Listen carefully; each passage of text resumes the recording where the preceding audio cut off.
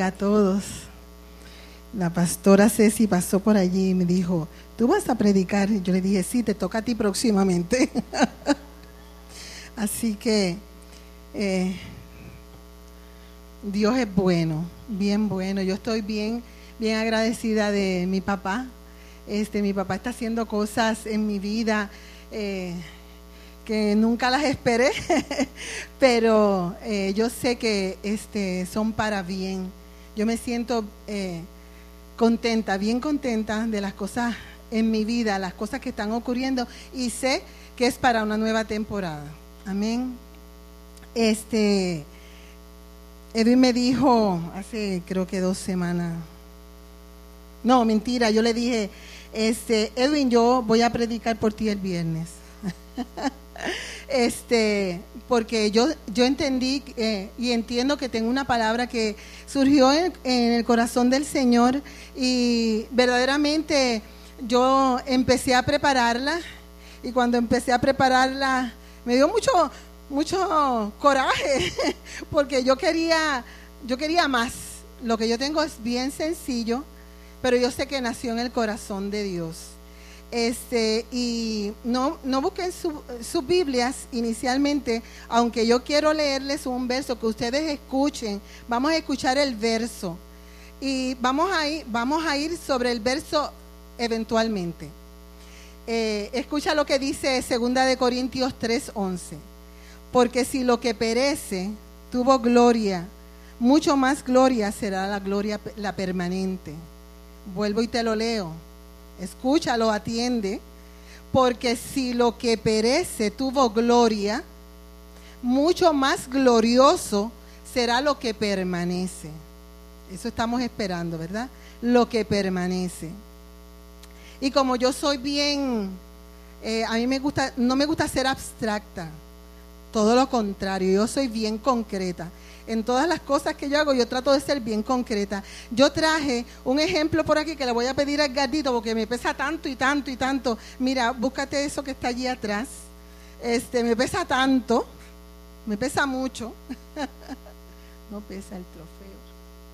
Realmente ese trofeo es bien grande, pero no pesa. Esta predicación ustedes la van a recordar siempre, porque ¿quién trae un trofeo tan grande? Yo pedí poquito, sí, ponlo ahí. Yo me encargué de pedirle a una hermanita amada que pidiera permiso para buscarme un trofeo. Y yo, en mi imaginación, en mi mente finita, era un trofeito, ¿verdad? Esos trofeitos que regalan en las escuelas y toda la cosa. Pero pues me trajeron un trofeo. Este trofeo no pesa. Un trofeo es el resultado de un trabajo, el premio, ¿verdad? El galardón de un trabajo realizado. Los hay de todos tamaños. Ustedes vieron, los hay de todos tamaños. Los que dan en la escuela, que son los que yo recuerdo de mis hijas, eran más pequeñitos, más recogiditos. Esto lo hacen porque un capitán es tan grande, ¿verdad? Un jugador, que él lo jala así. Miren, yo lo puedo jalar así, ¿vieron? Pero esos hombres que tienen tanta fuerza, pues lo jalan lo levantan como si nada. Yo lo levanto con un poquito más de esfuerzo. Un trofeo, les dije que era el resultado de una premiación. Me pregunto yo, todos los que trabajan para la misma tarea, ¿se ganan el trofeo? ¿Verdad que no? No. Solo aquellas personas que se esmeran, que se esfuerzan, que luchan por ganárselo.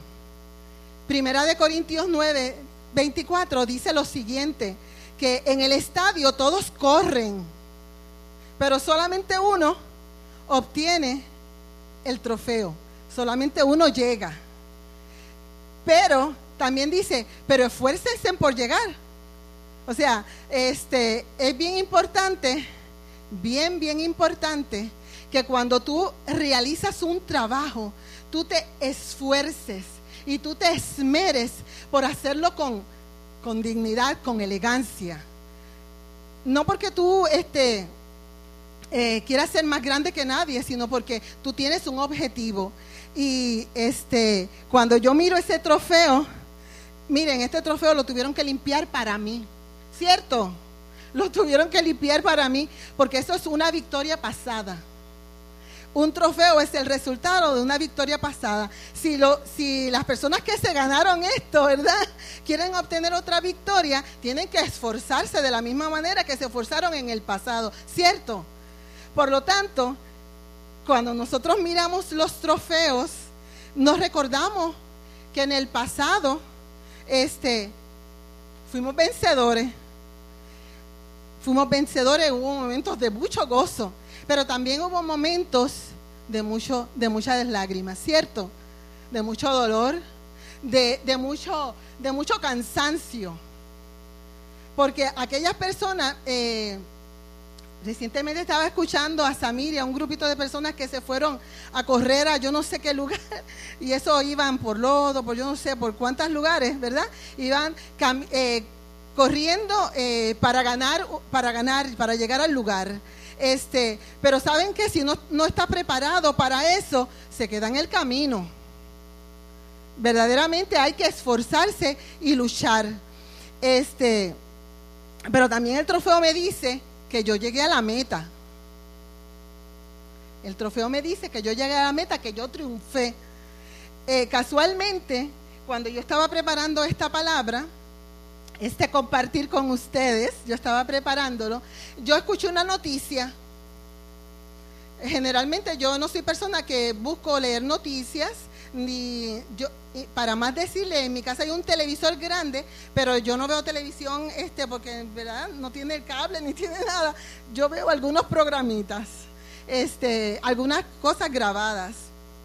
Y casualmente escuché la noticia que decía Dayanara Torres. ¿Quién sabe quién es Dayanara Torres? Una Miss Universe, ¿verdad? Puertorriqueña, que ganó unos trofeos. Y decía, Dayanara Torres abre las puertas de su casa. Y la reportera que la estaba entrevistando le decía, ay, qué bonito cuarto de estudio, y qué bonita tu cocina. Y cuando pasan al lugar donde ella realmente tiene sus trofeos, ella los tiene en Curios.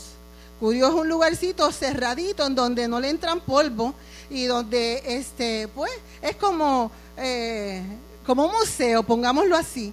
Y entonces la reportera le dice, ¿y qué de esas coronas? Ella tiene las coronas y tiene los magazines en donde aparecía su rostro. Pues ellos están ahí, y cuando yo los miro es que me acuerdo de ellos. Son victorias pasadas. Cuando yo los miro es que yo me acuerdo de ellos. Pero el Señor nos está hablando de muchas cosas tan importantes que realmente nosotros tenemos que detenernos un poco y pensar qué es lo que el Señor nos está hablando. Él nos está hablando de victorias en el futuro. El 2016 pasó. Estamos en el 2017. Y qué gozo cuando nosotros tenemos esas victorias, pero nosotros sabemos que hay más. Y que nos tenemos que esforzar para obtener el premio. No estoy diciendo que esforzarse, a veces nos esforzamos tanto y tanto y tanto y tanto que dejamos a un lado otras cosas que son importantes. Esforzarse es bueno, pero tiene que ser balanceado.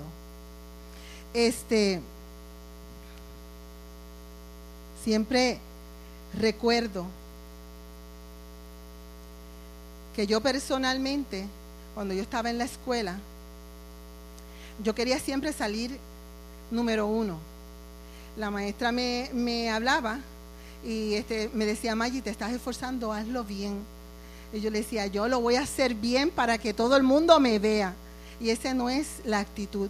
La actitud es que yo lo hago bien, no para que todo el mundo me vea, sino porque es necesario hacerlo bien, ¿cierto? El versículo que leímos al principio, porque si lo que perece tuvo gloria, mucho más glorioso será lo que permanece. Nos espera una tierra prometida, pero hermanos, eso es solo el comienzo. Amén. Esa tierra prometida es solo el comienzo. En las Escrituras nosotros vemos, vamos a hacerlo a modo rápido, nosotros vemos algunas de estos personajes muy importantes. Y estos personajes son como tú y como yo. Yo les quiero hablar así de modo rápido de Moisés. Moisés, el Señor lo llamó, ¿verdad? Y él trató de esquivar ese llamado. Le puso tantos pretextos al Señor que en un momento determinado el Señor se enojó un poquito con Moisés. No le quitó el trabajo, le puso un ayudante. Tú eres el que vas a hacer esto porque yo lo dije. Le puso un ayudante. Pero Moisés terminó la carrera, llegó al lugar donde tenía que llegar y le pasa el batón a Josué. Y Josué, el Señor le dice: esfuérzate y sé valiente. Esto no es nada nuevo. El Señor nos está llamando la atención, nos está retando a hacer cosas que nosotros tenemos que hacer. Y Moisés le pasa el batón a Josué y el Josué decide ser valiente. Entonces, Deuteronomio 34:9 dice lo siguiente: entonces Josué, hijo de Nun, fue lleno del Espíritu Santo. Y recuerden eso. Josué, hijo de Nun, fue lleno del Espíritu Santo, porque Moisés puso sus manos sobre él. Eso es muy importante, porque tú y yo para esta nueva temporada tenemos que ser llenos del Espíritu Santo. Porque esta tarea no es con fuerza humana, sino es con la sabiduría de Dios, con la ayuda de Dios, con el respaldo de Dios. Luego vemos yo quiero explicarles que cuando yo tomé estos personajes, yo los vi como personajes que entraron a una nueva temporada. Moisés entró a una nueva temporada porque sacó al pueblo de la esclavitud. Josué siguió con la encomienda. Yo veo en la Escritura a un Nehemías, y estos son algunos de esos personajes que entraron en una nueva temporada. Yo veo a un Nehemías comprometido para trabajar en la tarea que el Señor le había encomendado. Dice la Escritura en Nehemías 1, 3 y 4. La muralla de Jerusalén sigue derribada, con sus puertas consumidas por el fuego. Al escuchar esto, Nehemías, me senté a llorar, hice duelo por algunos días, ayuné y oré al Dios del cielo. La respuesta de Nehemías sigue en los siguientes versos. Y yo lo parafraseé. Esta es la paráfrasis de Maggi. Nehemías le dijo: cuenta conmigo. Tú me estás llamando, cuenta conmigo. Tú quieres que yo vaya a ir a predicar a las calles, cuenta conmigo. Tú quieres que yo vaya de viaje misionero a Haití, a África, cuenta conmigo. En las tareas más insignificantes, como el hermano Alvid estaba diciendo acerca de que no es insignificante, realmente es trabajo duro. Él estaba diciendo que ellos habían limpiado esa parte de ahí, pero que necesitaba aún más, ¿verdad? Eso es una tarea ardua también. Nos parece que no tienen valor, pero miren, amados, eso tiene mucho valor. Tiene mucho valor. Así que apúntense con Alvid. Allí está Alvid. Nosotros tenemos que decirle al Señor: cuenta con nosotros. Para una nueva temporada, el Señor llamó a una mujer llamada Esther, una mujer preciosa llamada Esther. El Señor le hizo entender a Esther que la necesitaba incondicionalmente. ¿Por qué? Porque a pesar de todos los temores, miren, yo pasé una me pasé una lista, y cuando yo miré todas estas personas que son como tú y como yo, con debilidades como tú y como yo dije, yo tengo un poquito de aquí, un poquito de acá, un poquito de acá, porque yo he tratado de esquivar las responsabilidades que el Señor en algunas ocasiones me ha dado, y no me diga que usted no lo ha hecho, porque pues somos seres humanos. Y entonces esta mujer que de ella dependía la vida de los judíos, y el llamado que Dios le hace a ella es bien difícil. La respuesta que ella le da a Mardoqueo es la siguiente, se encuentra en Esther 4:16, dice: ve y reúne a todos los judíos que están en Susa, para que ayunen por mí durante 3 días, no coman ni beban ni de día ni de noche. Yo por mi parte ayunaré con mis doncellas al igual que ustedes. Cuando cumpla con esto, me presentaré ante el rey, y por más que vaya en contra de la ley, si perezco, la famosa frase, si perezco, que perezca. Muchas veces en las noticias yo he escuchado de personas allá en otros lugares en donde no se puede predicar la palabra, que aun cuando no han dicho que si perezco, y si perezco que perezca, esa es la actitud de ellos ante la situación que están enfrentando. Pero aquí en Puerto Rico, pues, no pasa así, no pasa de esa manera. Pero muchas veces nosotros que somos hijos de Dios y que debemos representar a Dios en donde quiera que vayamos, damos todo el testimonio contrario de quienes realmente nosotros somos. Porque no queremos dar a entender a los demás que no estamos a favor de lo que los demás están diciendo. Pero nosotros en ese momento decimos, y si perezco, que perezca. Esther obviamente usó una estrategia muy excelente. No se tiró inmediatamente a hacer la obra que el Señor le había dado, sino que ella ayunó y oró y se humilló.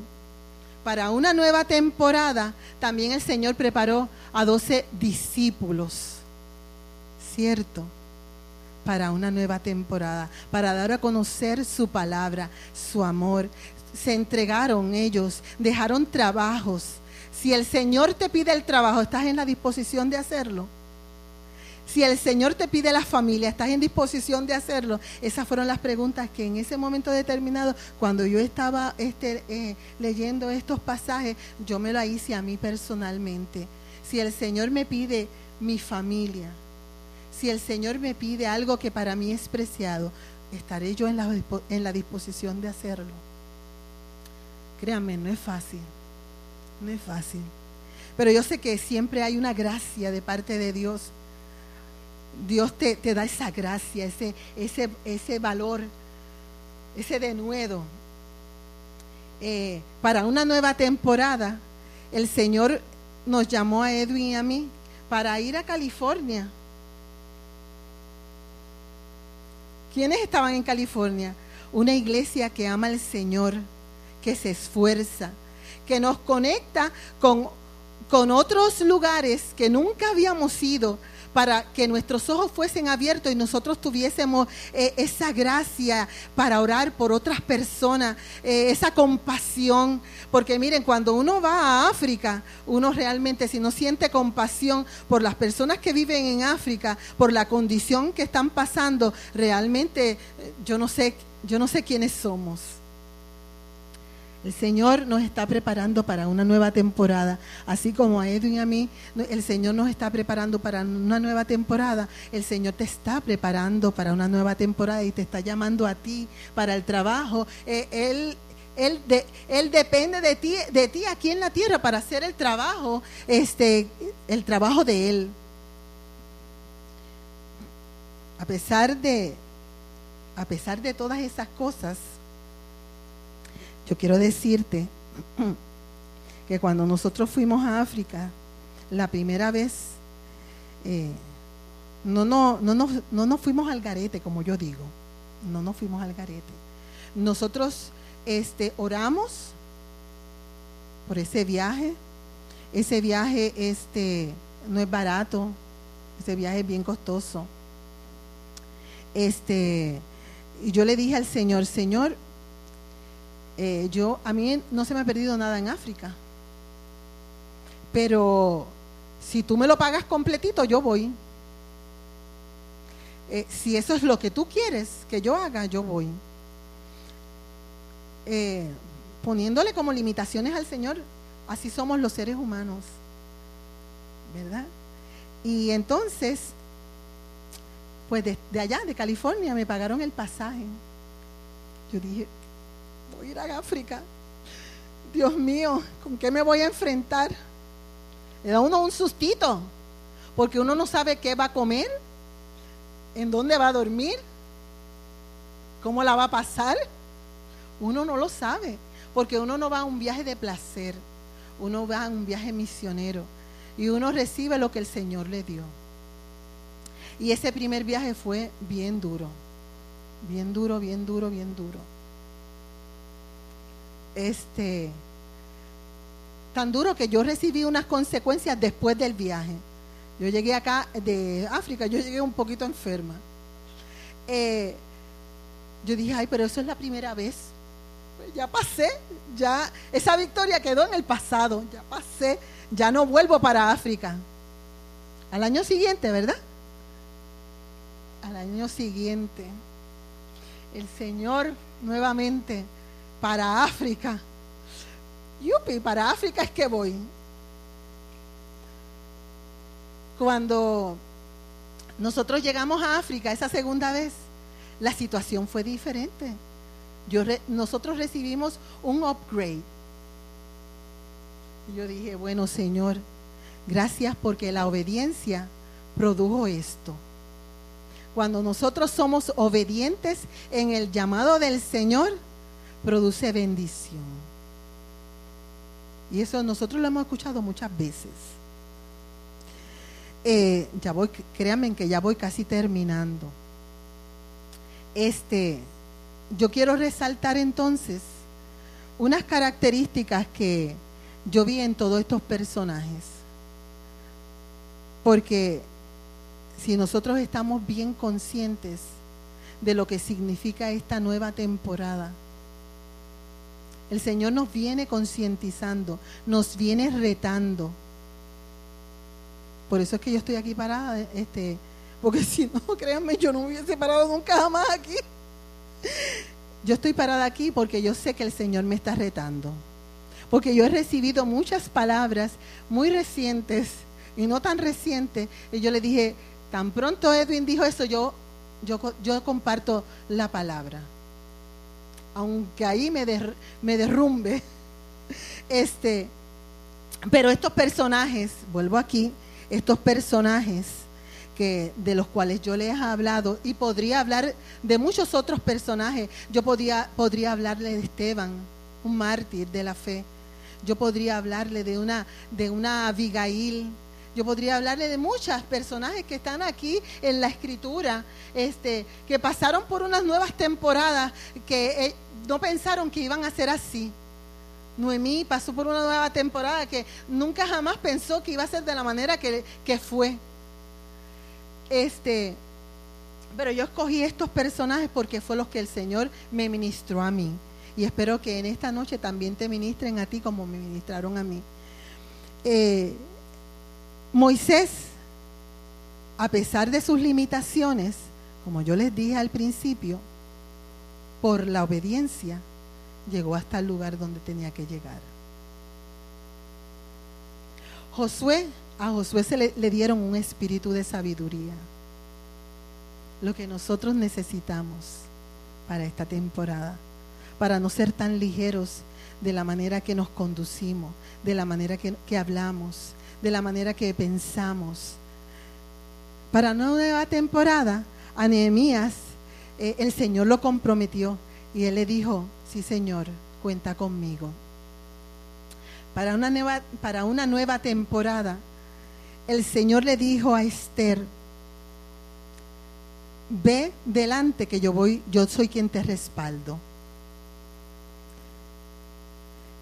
Porque si incondicionalmente te atreviste a dar tu vida, a pesar de saber que delante del rey nadie se presenta sin ser llamado, yo soy quien te respaldo. A los apóstoles tuvieron que dejar esposas, tuvieron que dejar trabajos, la pesca. Deja eso ahí, le dijo Jesús, deja eso ahí, sígueme. Deja el trabajito, sígueme. Todos estos personajes de los cuales yo les hablé ya recibieron su premio, todos. Llegaron a su tierra prometida. Ya ellos se enfrentaron su reto. Quizás nosotros no tengamos que enfrentar un Jordán, ¿verdad? El Jordán era ese punto en donde ellos, después de pasarlo, como yo dije aquí, era el momento cumbre. Después de pasarlo, ahí estaban en la tierra prometida. Pero enfrentaron muchos problemas, muchos gigantes, como hemos escuchado. Quizás nosotros no tengamos que enfrentar ese Jordán, pero nosotros tenemos familiares que no conocen al Señor. ¿Cuándo nosotros le vamos a presentar el plan de salvación a mamá, a papá? ¿Cuándo le vamos a presentar el plan de salvación a los hijos, a nuestros vecinos? ¿Cuándo le vamos a presentar el plan de salvación a aquellos que están en las calles, pasando por problemas de drogas? Miren, la gente, Nehemías lloró por ver las murallas de Jerusalén derrumbadas. ¿Cuándo tú y yo vamos a llorar por Puerto Rico? ¿Cuándo tú y yo vamos a ayunar por Puerto Rico? Nosotros tenemos que enfrentar este reto, porque es que se nos olvida que Puerto Rico nos necesita, que las familias de Puerto Rico nos necesitan, que la juventud de Puerto Rico nos necesitan, que los matrimonios de Puerto Rico nos necesitan. La iglesia es la que está capacitada para enviar, para darle una palabra de esperanza. El gobierno no tiene la palabra de esperanza, pero nosotros tenemos una palabra de esperanza. Y nosotros somos esa gente que estamos capacitadas. Voy terminando con este verso, con esto que yo escribí, que lo he escuchado muchas veces, no sé si a Edwin, si a Efren, y de momento hizo un clic. Y yo dije, yo lo quiero repetir. Solo recuerda que nuestra tierra prometida no es un territorio. No es un territorio físico, más bien es una realidad espiritual. Nuestra tierra nos parece, cuando comenzamos a hablar acerca de lo que es la tierra prometida, como el pueblo de Israel pasó a Canaán, ¿verdad? A nosotros, en nuestra mente finita, nos parece que nosotros vamos hacia un Canaán físico, hacia una tierra física, pero amados, no es cierto. Nosotros nos espera aún más, que vamos a recibir las promesas. ¿Estamos esperando las promesas? Sí y amén. Yo espero, como no sé quién decía antes, predicando, yo espero ser sana. Yo tengo una condición de tiroides que en algunas ocasiones me tumba. Yo espero ser sana. Yo espero que mis sobrinos sean salvos. Yo oro por ellos todos los días. Ruego al Señor que los convenza de pecado. Pero yo no solamente voy en oración. Yo quiero decirte que no importa cuántas palabras tú digas, que si tu testimonio no habla más fuerte, de nada nos sirve. Podemos estar predicando y predicando y predicando y predicando y que nuestra voz sea la voz más alta.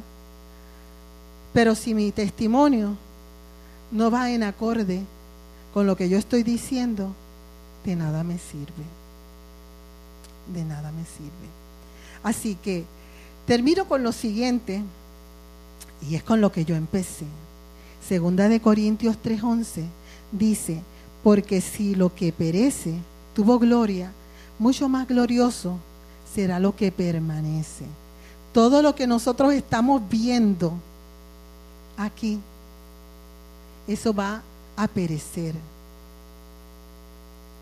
Eso va a perecer.